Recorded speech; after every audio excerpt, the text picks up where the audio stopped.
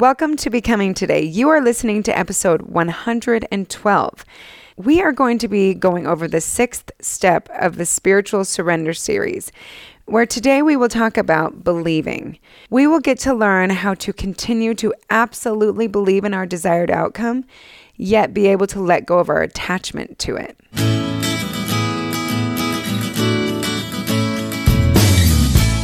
Welcome to Becoming, a podcast for teens and young adults, where together we are becoming more than we are and who we were always meant to be. We are your hosts, Tani Beardall and Erica Peterson. Each episode will feature different topics to enhance your growth, help you see the world differently, and discover who you really want to become. I'm so glad you're here with me today. My name is Tani Beardall. Hopefully you feel like you've gotten to know me so far. I'm loving this series. It's kind of funny because each episode just brings a different emotion or feeling to the surface for me. And this episode feels a little different than the other ones. And it's strangely the hardest topic for me to discuss in this series. I was thinking about it, and I really think it's because I have been so intensely focused on the letting go side of things, on just trusting in God's plan for me, that I've noticed myself not even planning or dreaming for what I want in the future. And that's something that I'm personally wanting to evaluate in myself and to try to discover where this is coming from. I like a little honest self-evaluation here and there. So if I'm being real, I think it all is coming from just a defense mechanism. I've been burned and hurt pretty bad. So it seems a little bit scary for me to try to make plans for my future when I've seen that those plans didn't work out at all. But as I've been studying and pondering about this concept of believing this week, it's really gotten my wheels turning. It has me wanting to commit to start dreaming again, because I know that God ultimately wants me to be happy and to have amazing experiences in this life, to live life to its fullest. And I have such a zest for life. I just love this earth. I want to experience everything I can while I'm here. And I still have so much that I haven't done yet that I want to see and do. So it's time to believe that it is possible. But I still want to hold fast to the entire statement of step number 6, which Laura Brotherson, who wrote the article about this series, she just laid it out really great for us. She said to believe in the desired outcome, yet make sure to let go of our attachment to it. So today we're going to first dive into the concept of believing. What does that really mean and how can we do it? And then we're going to touch on letting go of our attachment to it, which basically means how can we do that and still be okay when things don't go the way we envisioned that they would. When I think about believing in our desired outcome, the word manifestation comes to mind. This has been one of those buzzwords the last few years, right? Well, maybe honestly, it's been more than the last few years, because I remember first hearing this concept when it was explained to me by using the phrase, the law of attraction. This process is the focus of a 2006 best-selling book called The Secret, which ended up selling more than 30 million copies. That's incredible. So essentially, manifestation is bringing something tangible into your life through attraction and belief. So basically, if you think about something, then it will come. However, there is more to manifestation than just willpower and positive thinking. Manifesting is making everything you want to feel and experience a reality. And you do this through your thoughts, your actions, beliefs, and emotions. It's all about committing to your intentions and living with clarity to make it a reality. And I do fully believe in this process. I believe it so deeply because I believe that we are all creators. We have the ability to create whatever life we want for ourselves. But these big dreams and aspirations need to start somewhere, and that is with our thoughts. We've talked about this in different episodes in the past, where we've discussed with life coaches as well as psychologists that our thoughts are so incredibly important. Gandhi explained it perfectly when he said, your beliefs become your thoughts become your words become your actions become your habits become your values become your destiny. Isn't that so great? We need to be ultra aware of our thoughts because they will end up leading us to our reality. The positive or negative thoughts you feed yourself will inevitably shape the outcome of your life.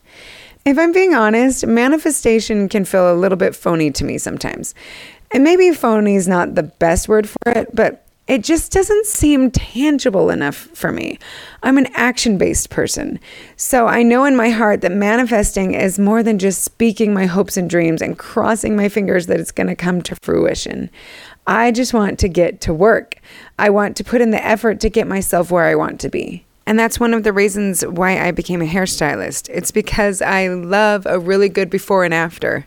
I love that I can have someone walk into the salon and then transform them in a matter of hours. It simply took a vision of what they wanted and my know-how, and then executing the task to get them there. Do you see how it all had to start with a vision first, though, or an idea? This is where I want to go back to the fact that we are all creators. Before we can create something physically and make it a reality in our lives, we have to begin with a vision, or I've heard it explained as a spiritual creation first. It all starts with this idea, a visual or a plan. And I want you guys to know that God uses the same exact outline in creation. If you go back and read in Genesis 1 about the creation of the world, each day of creation begins like this. It says, God said, let there be light. And then a different day of creation, it says, God said, let the earth bring forth living creatures after his kind. So if you hear the word said, that's what's repeated every time before he creates, which is basically him formulating the thought or the vision. Then the next step of creation is when he confirms that thought by saying, God made two great lights, the greater light to rule the day and the lesser light to rule the night. Or God made the beasts of the earth after his kind. So now he's putting his idea into action. God showed us the way by example. And then he even left us a framework of how to do this ourselves in the scriptures. The scripture that I really want to focus on today is in Doctrine and Covenants, section 88, verse 119. I'll just read it to you. Organize yourselves, prepare every needful thing, and establish a house, even a house of prayer, a house of fasting, a house of faith, a house of learning, a house of glory, a house of order, a house of God. I want you guys to pay particular attention to that first line. There are 3 steps, the verbs, the to-do words. These words are specifically placed in the order that we need to follow to create and then fulfill our vision. So again, it says, organize yourselves, prepare every needful thing, and establish a house.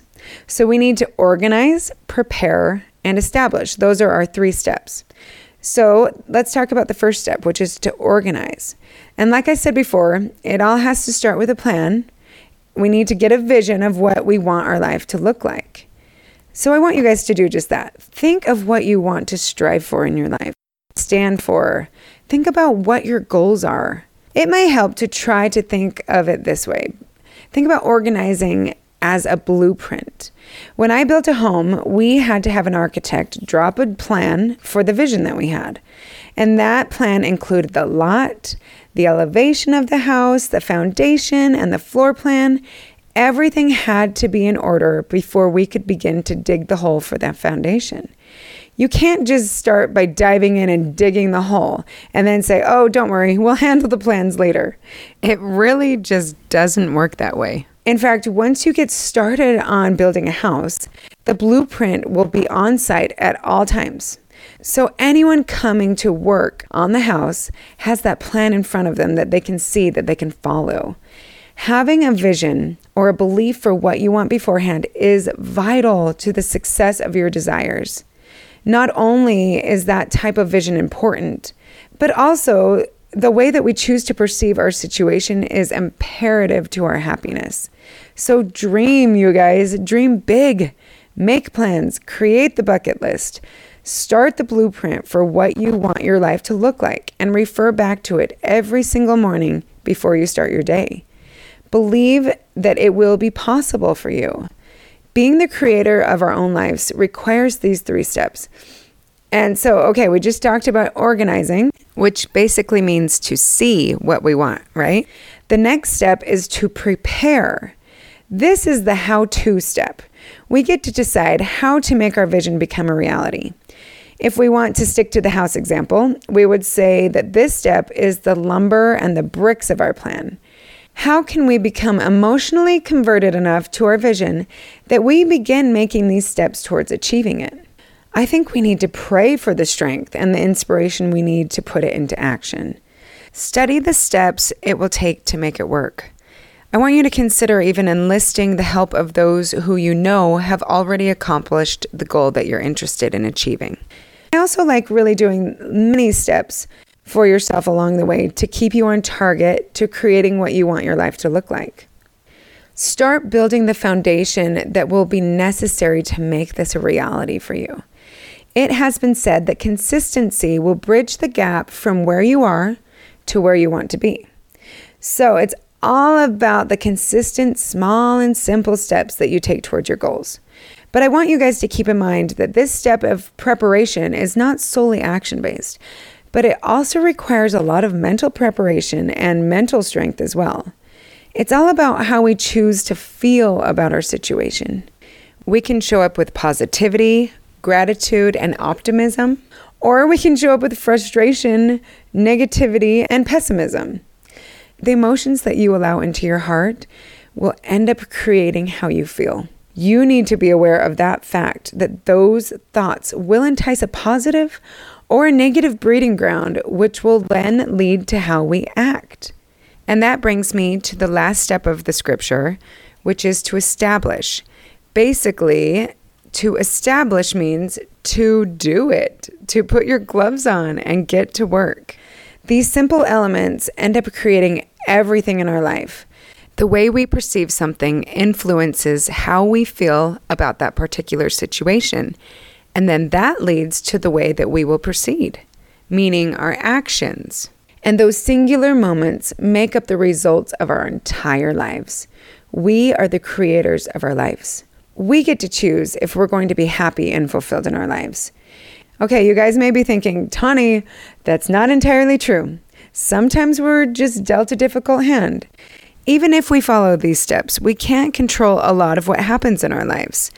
But I'm going to pitch you a possible unpopular opinion, and that is that the circumstances of our lives don't really matter. Trust me, I have lived this exact same experience and chosen to look at it differently, and I've been totally happy, satisfied, and fulfilled in the same situation. So no matter what really difficult circumstances or even amazing circumstances you may be placed in, simply controlling your thoughts will lead to a positive or a negative outcome of your life. Okay, you guys, there's this pretty hilarious story that I heard at church a couple weeks ago that really supports this thought. This story was originally famously told by President Ronald Reagan, and it concerns two twins. So these twin boys were around the age of 6. And these boys had developed such extreme personalities that really began to worry their parents. They were total opposites. One was an absolute optimist. He was happy and giggling all the time. He made the best of every situation. He was just so delightful to be around. And then the other twin was a total pessimist, crying and whining about everything, finding bad and just the little things, the big things. He just really, really struggled to be happy. The parents of these twins began to get quite concerned about the difference in their personalities. So they took their twins to a psychiatrist. The psychiatrist asked the parents to bring the twins, and he had this wonderful idea that was going to totally help these boys that was going to totally help balance the boys. And he decided to start by treating the pessimist. He wanted to brighten his outlook. So the psychiatrist took him into a room that was just piled to the ceiling with brand new toys, super fun, bright, shiny toys. And he decided to leave him in this room for an hour. And he just knew that there couldn't possibly be a chance that he would find anything wrong with this awesome situation. Then next, the psychiatrist decided to find a way to hinder the optimist, to kind of bring him back down to earth, right? To dampen his outlook. And the psychiatrist took him into a room that was just piled to the ceiling with horse manure. They stuck that twin in the manure, thinking that there could be no way that he could find good in that circumstance. When the hour timer ended, they thought they would check on the pessimist twin first, who had been playing with that room full of toys. They expected to be greeted with all sorts of smiles and joy. Instead, when they opened the door, they found that the boy was in tears. And the psychiatrist asked, "What's the matter?" He was just baffled at his state of mind. "Didn't you have fun playing with all of these new toys?" And the little boy said, "No," and he was just bawling. "I was afraid I would break them or someone would come take them all away from me." And then he said, "I wanted to play with this truck, but it's red and I wanted a blue truck." He just had all of these excuses.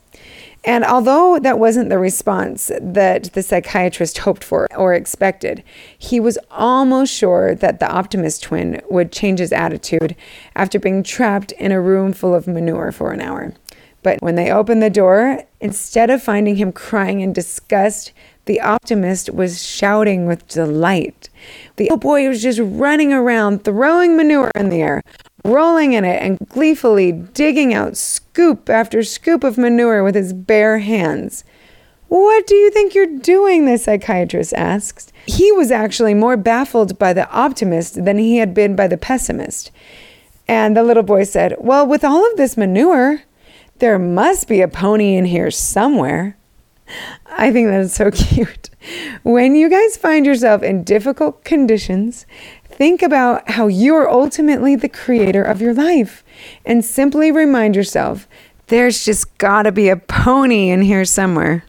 Oh, I just think that's so darn cute. We get to choose our outlook.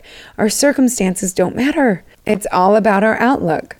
This story really reminds me of an experience that Erica and I had when we went to Puerto Rico on a trip last year, and I had to bring her on to talk about it.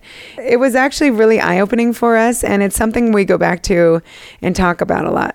I just want to welcome Erica on so she could do this little story with me real quick. Hey, I'm so excited to be on so that we can tell this fun story that we talk about quite a bit. Seriously, it's the best. Okay, so I'm going to set the scene for you guys. So we were in Puerto Rico and we heard about these biobays. And so if you've never heard of what a biobay is, I'm going to give you a little background. So biobays are special areas where there's a high concentration of bioluminescent microorganisms, and they have a super cool name. Are you ready for this? I love this. It's called dinoflagellates.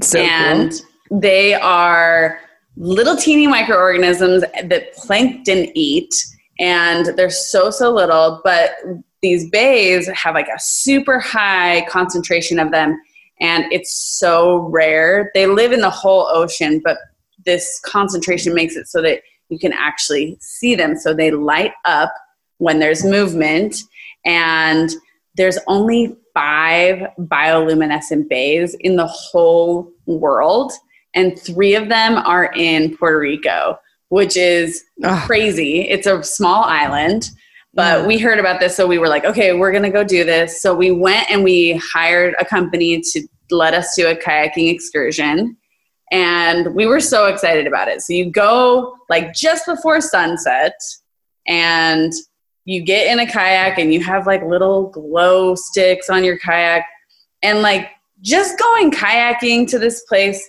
in the dark is so cool. You go in this little teeny river that has these mangroves surrounding you, which, okay, mangroves are also super cool. The top of the tree is magical. The roots, and then they come down and drink the water. It's crazy. And I felt like I was like on an Indiana Jones excursion or something. Yes. Like it was really so cool, really pretty. And like the sun is setting, but you can still see some animals. And so you're like getting to see all this stuff, and you're in this really secluded area. There's no like buildings around or anything like that. And you paddle your way for like an hour into the island, and then you arrive at the biobay in the dark. Pitch black. And it depends on the time of year, the moon phases, it depends on the tide, but you have these varying degrees of visibility. And we went on a night that was like not amazing, but we got to see these bioluminescent like sparkles in the water. So and like me and Tawny were like screaming. So to help us be able to see them, since it was not a great visibility night, she put a tarp over our head so that it like blocked out all the light. And all of a sudden you can see these sparkles in the light. And it's something that you can't really describe to other people, but I'm trying. And it's just magical. Like it really is. What? It's you just swirl your hand in a circle, and then it's just like little fairy lights coming, like fireflies just kind of pop up. Oh, yes. And if you've ever seen fireflies, like you're like, this is magical. Like those things are magical. And then after we were in the bay, as we went back out into the little river, it actually became even more magical because the light was blocked even more in there, and you could see as you paddle each time, like all these sparkles, and then like dripping off of your paddle. You could see it in your hands. It would like stay glowing for a second, just these little teeny sparkles, and you feel like your eyes are like lying to you. It's just so cool, so magical. And if a fish swims by, they light it up and they look like they're glowing. That was so cool. So that was like, it was just such a cool experience. And even without the glowing bioluminescence, it was still like a super cool adventure, going kayaking in the night. And we were, with each other, with our friends. It was just so fun. Yeah, and then such an adventure. Yes. And I remember you asking the tour guide, like, what's the visibility tonight based on like a scale of 1 to 10? And I believe she said a 3, right? Yes. Like a 3. Like, so that's really not super great, but it was so cool anyways. And we luckily we were shocked. Yeah. We would have thought we were children. We were just like, oh my gosh, this is amazing. Yes. And we'd been told, Kate, like, settle down your expectations because the pictures that you see are like a little bit overdone. But we toned down our expectations, but we were still like blown away because we were witnessing something that is like so unique, and we got to go do this super cool experience. Yeah, it's once in a lifetime. It really feels that way. Yes. So anyway, so we paddle back, takes us another hour, and the whole way back you can still see this because it's really dark now. It's really cool until you get to like the mouth of the opening where the ocean is, and so cool. So we get back, we finally go through the bay, and we get parked and done, and we hooked up with some other people in our group, and we get done. And this is where the story becomes the same as what we just talked about. So we had this really cool experience, and we get done, and our guide's like, hey guys, like, how was it? How did you like it? And me and Tawny are like, awesome. Like, that was amazing. Best ever. And a girl next to us is like, it was the worst. Oh my gosh. And I hated it. I hated it. That's what she said. And we looked at her like she was joking. I'm like, surely she's joking. And the guide looked at her. Her face was not joking. Like, you must be joking because no one's ever said this to me. Yeah. Anyway, so the guide keeps talking, and she's like, whatever.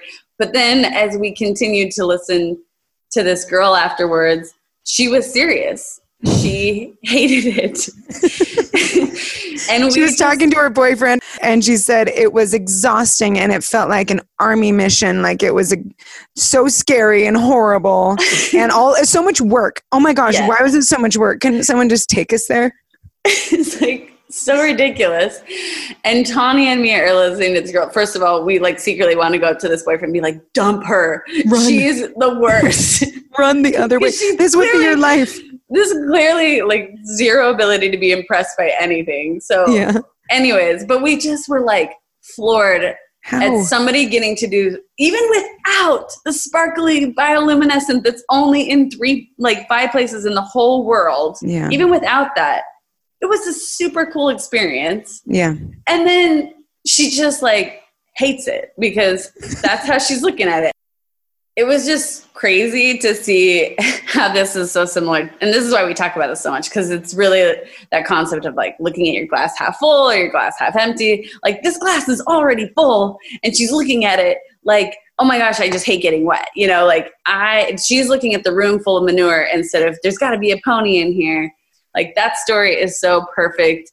But this is a perfect example of just taking whatever scenario that is going on around you and trying to see the positive. And if you're constantly in this mindset of needing more evidence of awesomeness or whatever, like if you're not easy to please and you're so negative constantly, like you're going to miss out on some magic. Like there was actual magic. I mean, this is an incredible, unique experience, and she missed it.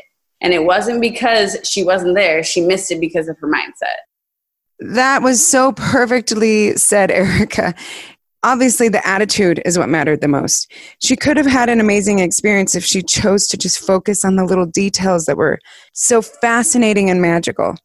I come back to this a lot just to remind myself that what am I missing out on here?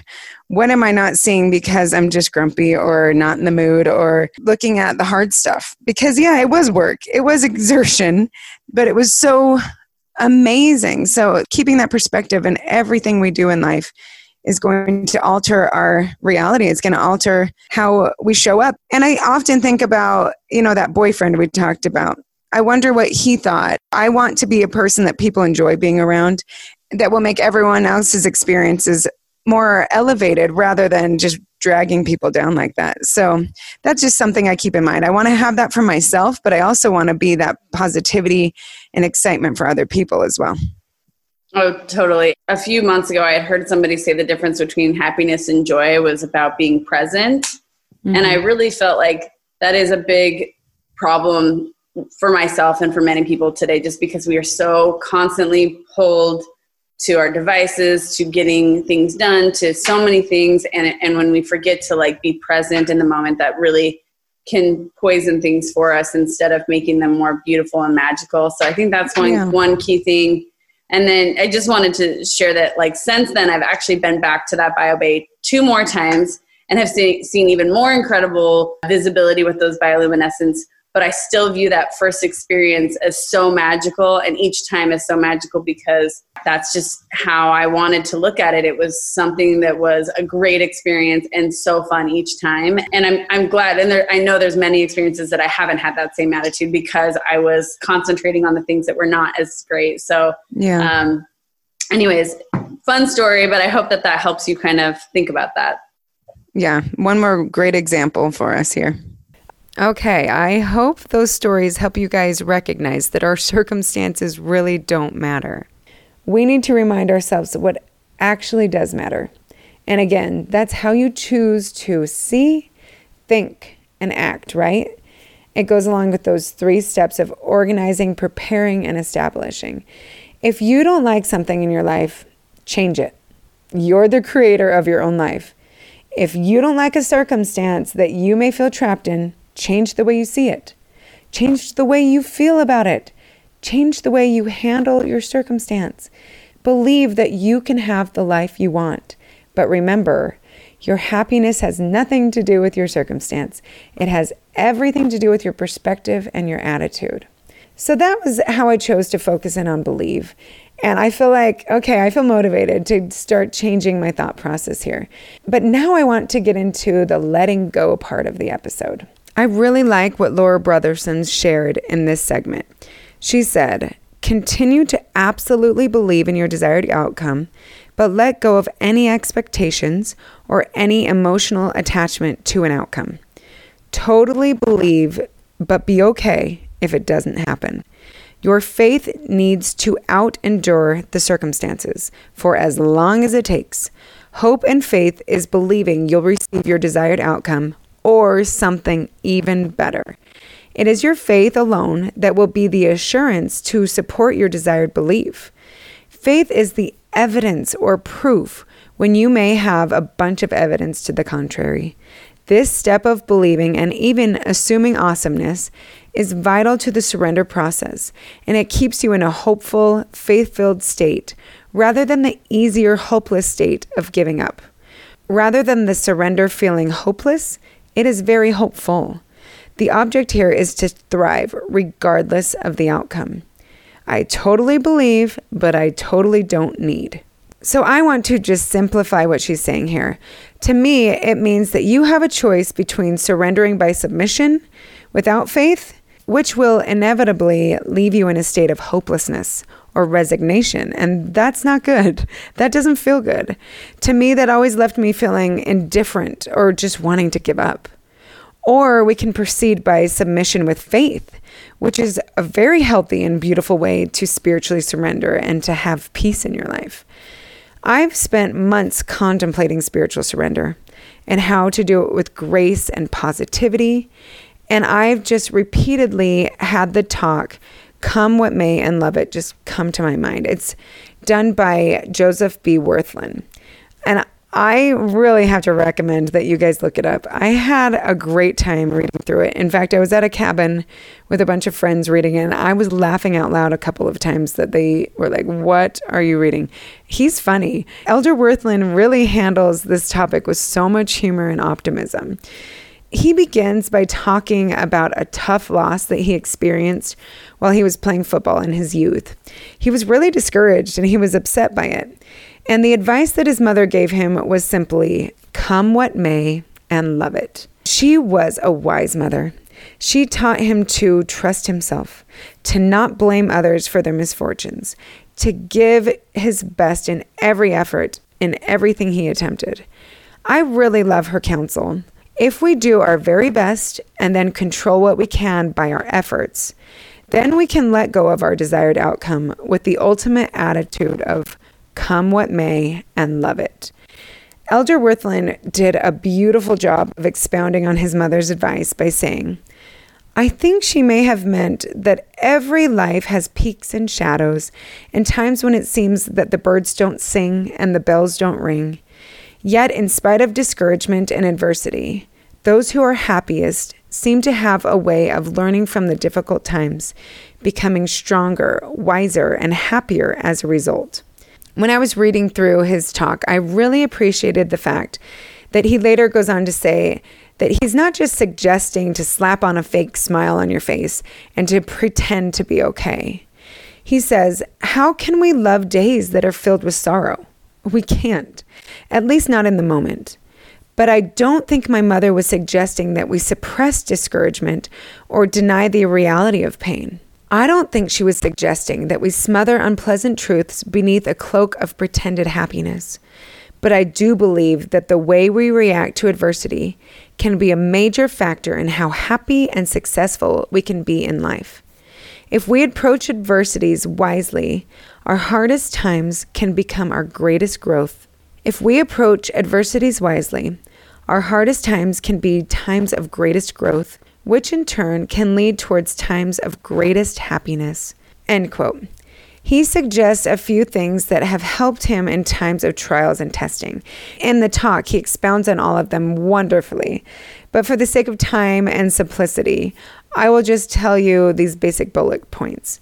He first suggested to learn to laugh. Okay, we all know how important that could be. It can seriously change an entire experience by just learning to laugh at it.